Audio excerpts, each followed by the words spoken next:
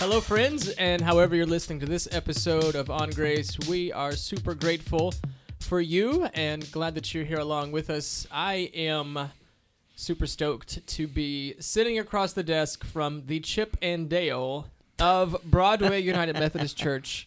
You heard me correctly. Chip and Dale. Chip and Dale for the all-male review. I thought he was talking chipmunks. I was, of course, yeah. right. but then I took it to the next level because that's what we do here. To the next lower level. Yeah, we're descending. Right.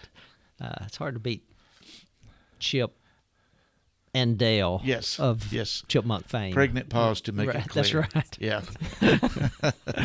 And they're usually, a nut around them, so this kind of This works. It works, yeah. Do you I- embrace the role of nut? Thank you for listening to this episode. I'm Wendell. We're passing it to Wayne because he's starting it. So Okay. Yeah, I'm Wayne. This week we're going to talk about this idea that grace, and we've touched on this a time or two before, that grace is about something far more than, and it sounds really bad to say just the forgiveness of sins, which is really profound. And, if we actually believe that and experience the fact that our sins are forgiven, that's pretty breathtaking in itself. But the idea that is kind of the beginning or the groundwork for what God really wants to do with this grace in our lives as His presence works in us, and that it's not, and that what we want people to experience is the fullness of life that Jesus said, "I came that you might have life and have it to the full," and which is the more than that comes after that. So we kind of want to explore what that looks like, and also what that looks like as we relate to other people and invite them to experience this grace. So we're not just inviting them to ask Jesus into their hearts, but to experience relationship with Christ in their everyday, in their moments, and in all the places where they find themselves. yeah. Before we got on the air here, we were in a previous conversation as well. We were talking about that. I don't know. Traditional teaching has kind of said you make a prayer of confession. You ask God to forgive your sins, and voila, you're on your way to heaven. You got your ticket punched, and that's really what the whole thing's about. Yeah. It's just about getting my sins forgiven, kind of making some sort of business deal with God. Right. I signed the papers, and He says, okay, when the time comes, just show your papers, and you'll get in. You're all good. Yeah. And it's that really short circuits God's plan. That's not God's Right. kingdom on earth. Yeah. It's something totally fake and Yeah, we don't thin. we don't meet Jesus and then wait to die to go see Him more clearly, but it creates the possibility that we can discover the life that God created us to have, that we were intended to experience. And so when we talk about being born again, we're born into this new possibility, this new opportunity that grace creates in our lives to live differently and to become differently and to see differently. There's a lot of stumbling and staggering and falling involved in that, but it's with this hope, all things become new, old things pass away. This idea that grace really does create this new life for us, or at least potentially. If this is kind of a paradigm shift for some, possibly it was for me back when I made it, that it's not about getting your sins forgiven so you can go to heaven. This is about opening up a whole new life here. But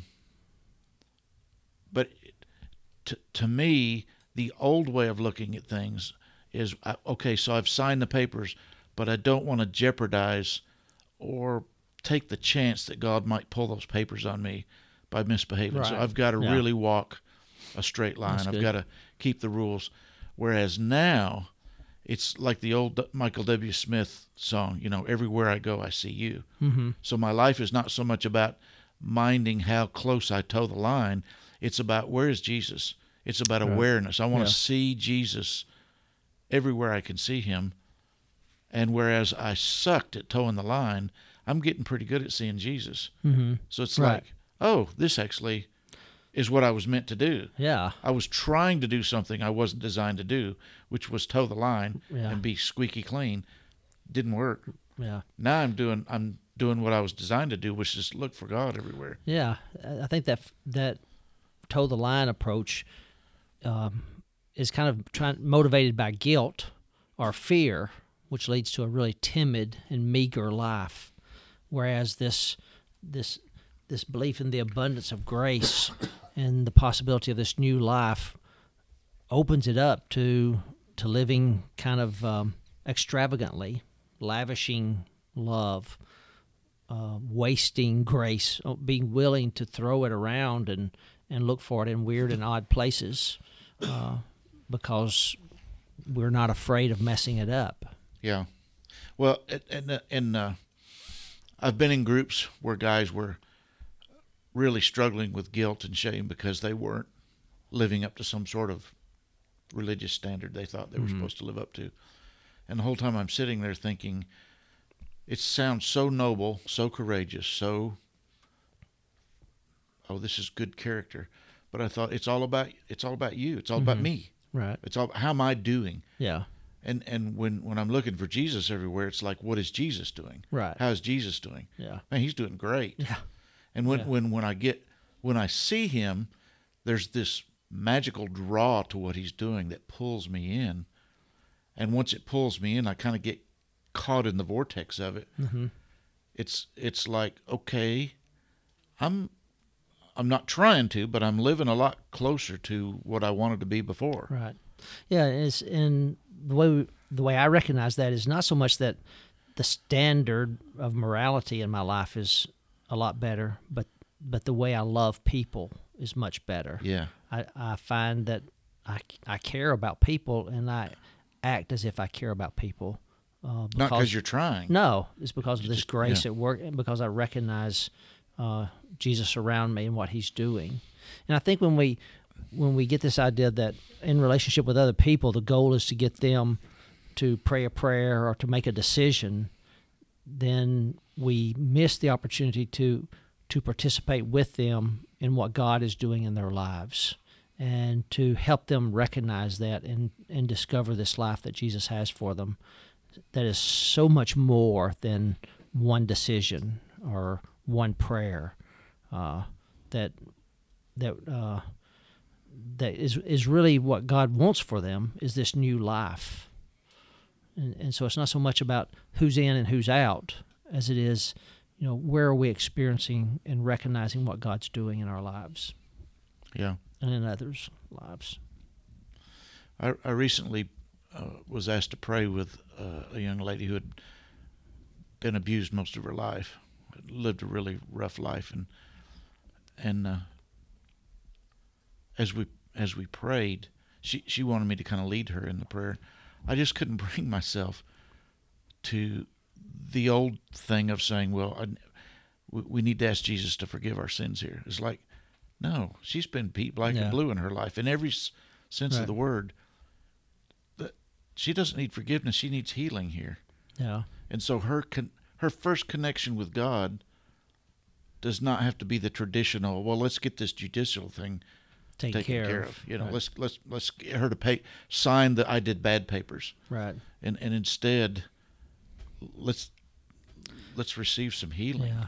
Maybe, but we push the boundary here, but maybe the confession we need is not asking Jesus into our hearts, which is kind of the traditional thing, but recognizing that Jesus is already in our heart. Yeah. That I wouldn't even be here at this point Right, where I right. recognize my need unless He had brought me to this moment. Yeah. Yeah. To recognize that grace has been at work already Yeah. in ways that are influencing and impacting and changing who I am. I don't know how many Methodists we have listening to this podcast, but if you know the history of Methodism at all, you know that John Wesley taught about prevenient grace. Yeah. And I really think that here lately we're discovering that prevenient grace,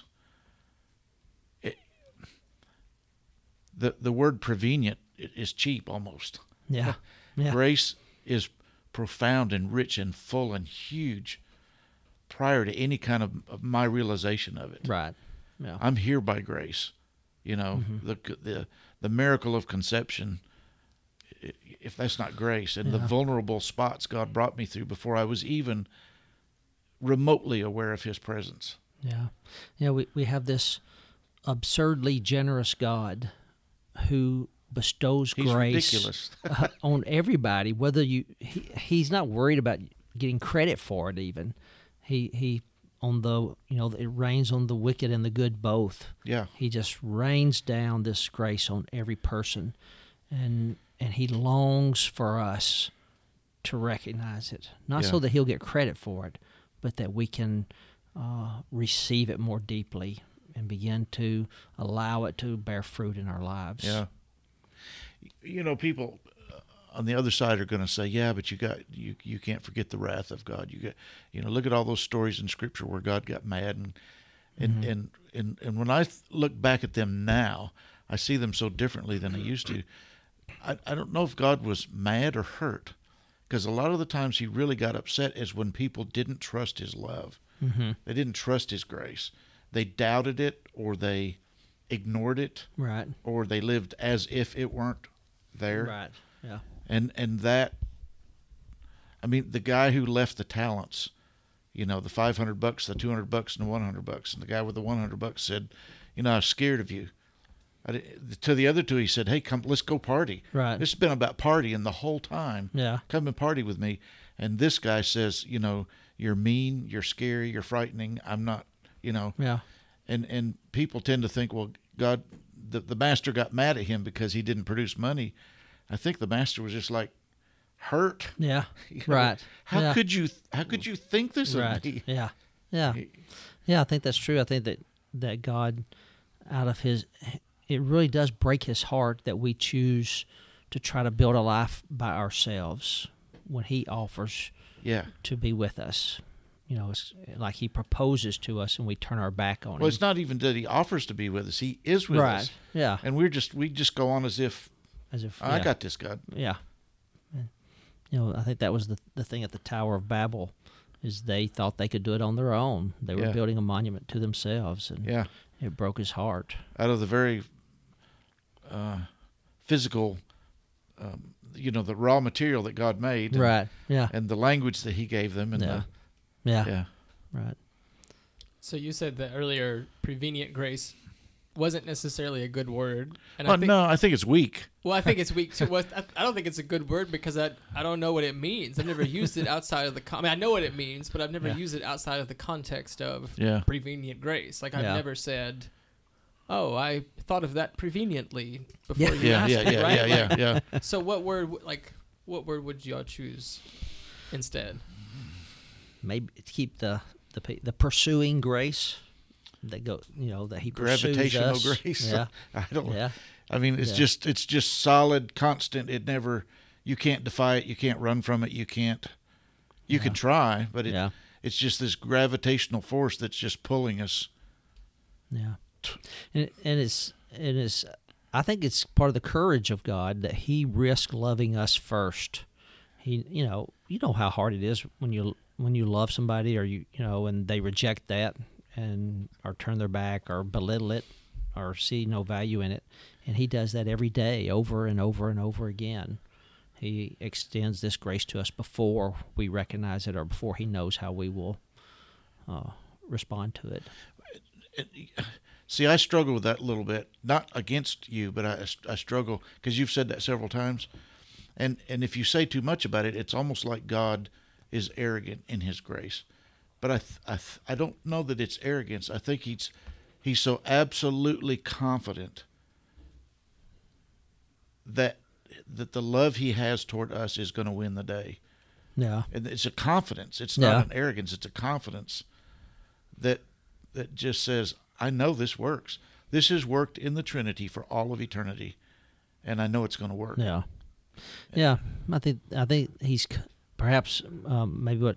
He's confident in its effectiveness in our lives because that's what we were created for. Right. But He's also confident in His relentlessness in it. That Yes. we can't make him stop. Right. Yeah.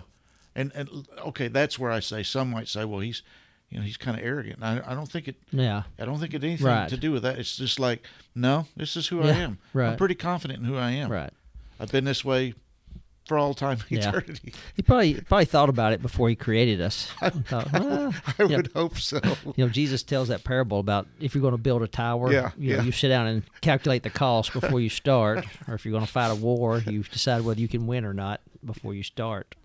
So I imagine Yeah. God did the same thing. I've never thought about that parable in terms of creation. That's fantastic. I think we see God as mean and scowly, and I think God giggles a lot. Yeah. He's the Dr. Phil before Dr. Phil ever got here, and he just looks at us and says, "How's that working for you? You Yeah. know, how's that working? I'm going to get you. Yeah. My love is going to win out. But go ahead. You try Yeah. your thing. You know." Yeah. Yeah. Thanks for listening to this episode of On Grace. My name is Jason Brown. I've been hanging out with Wayne Hunter and Wendell Van Valen. The three of us serve together at Broadway United Methodist Church in Bowling Green, Kentucky.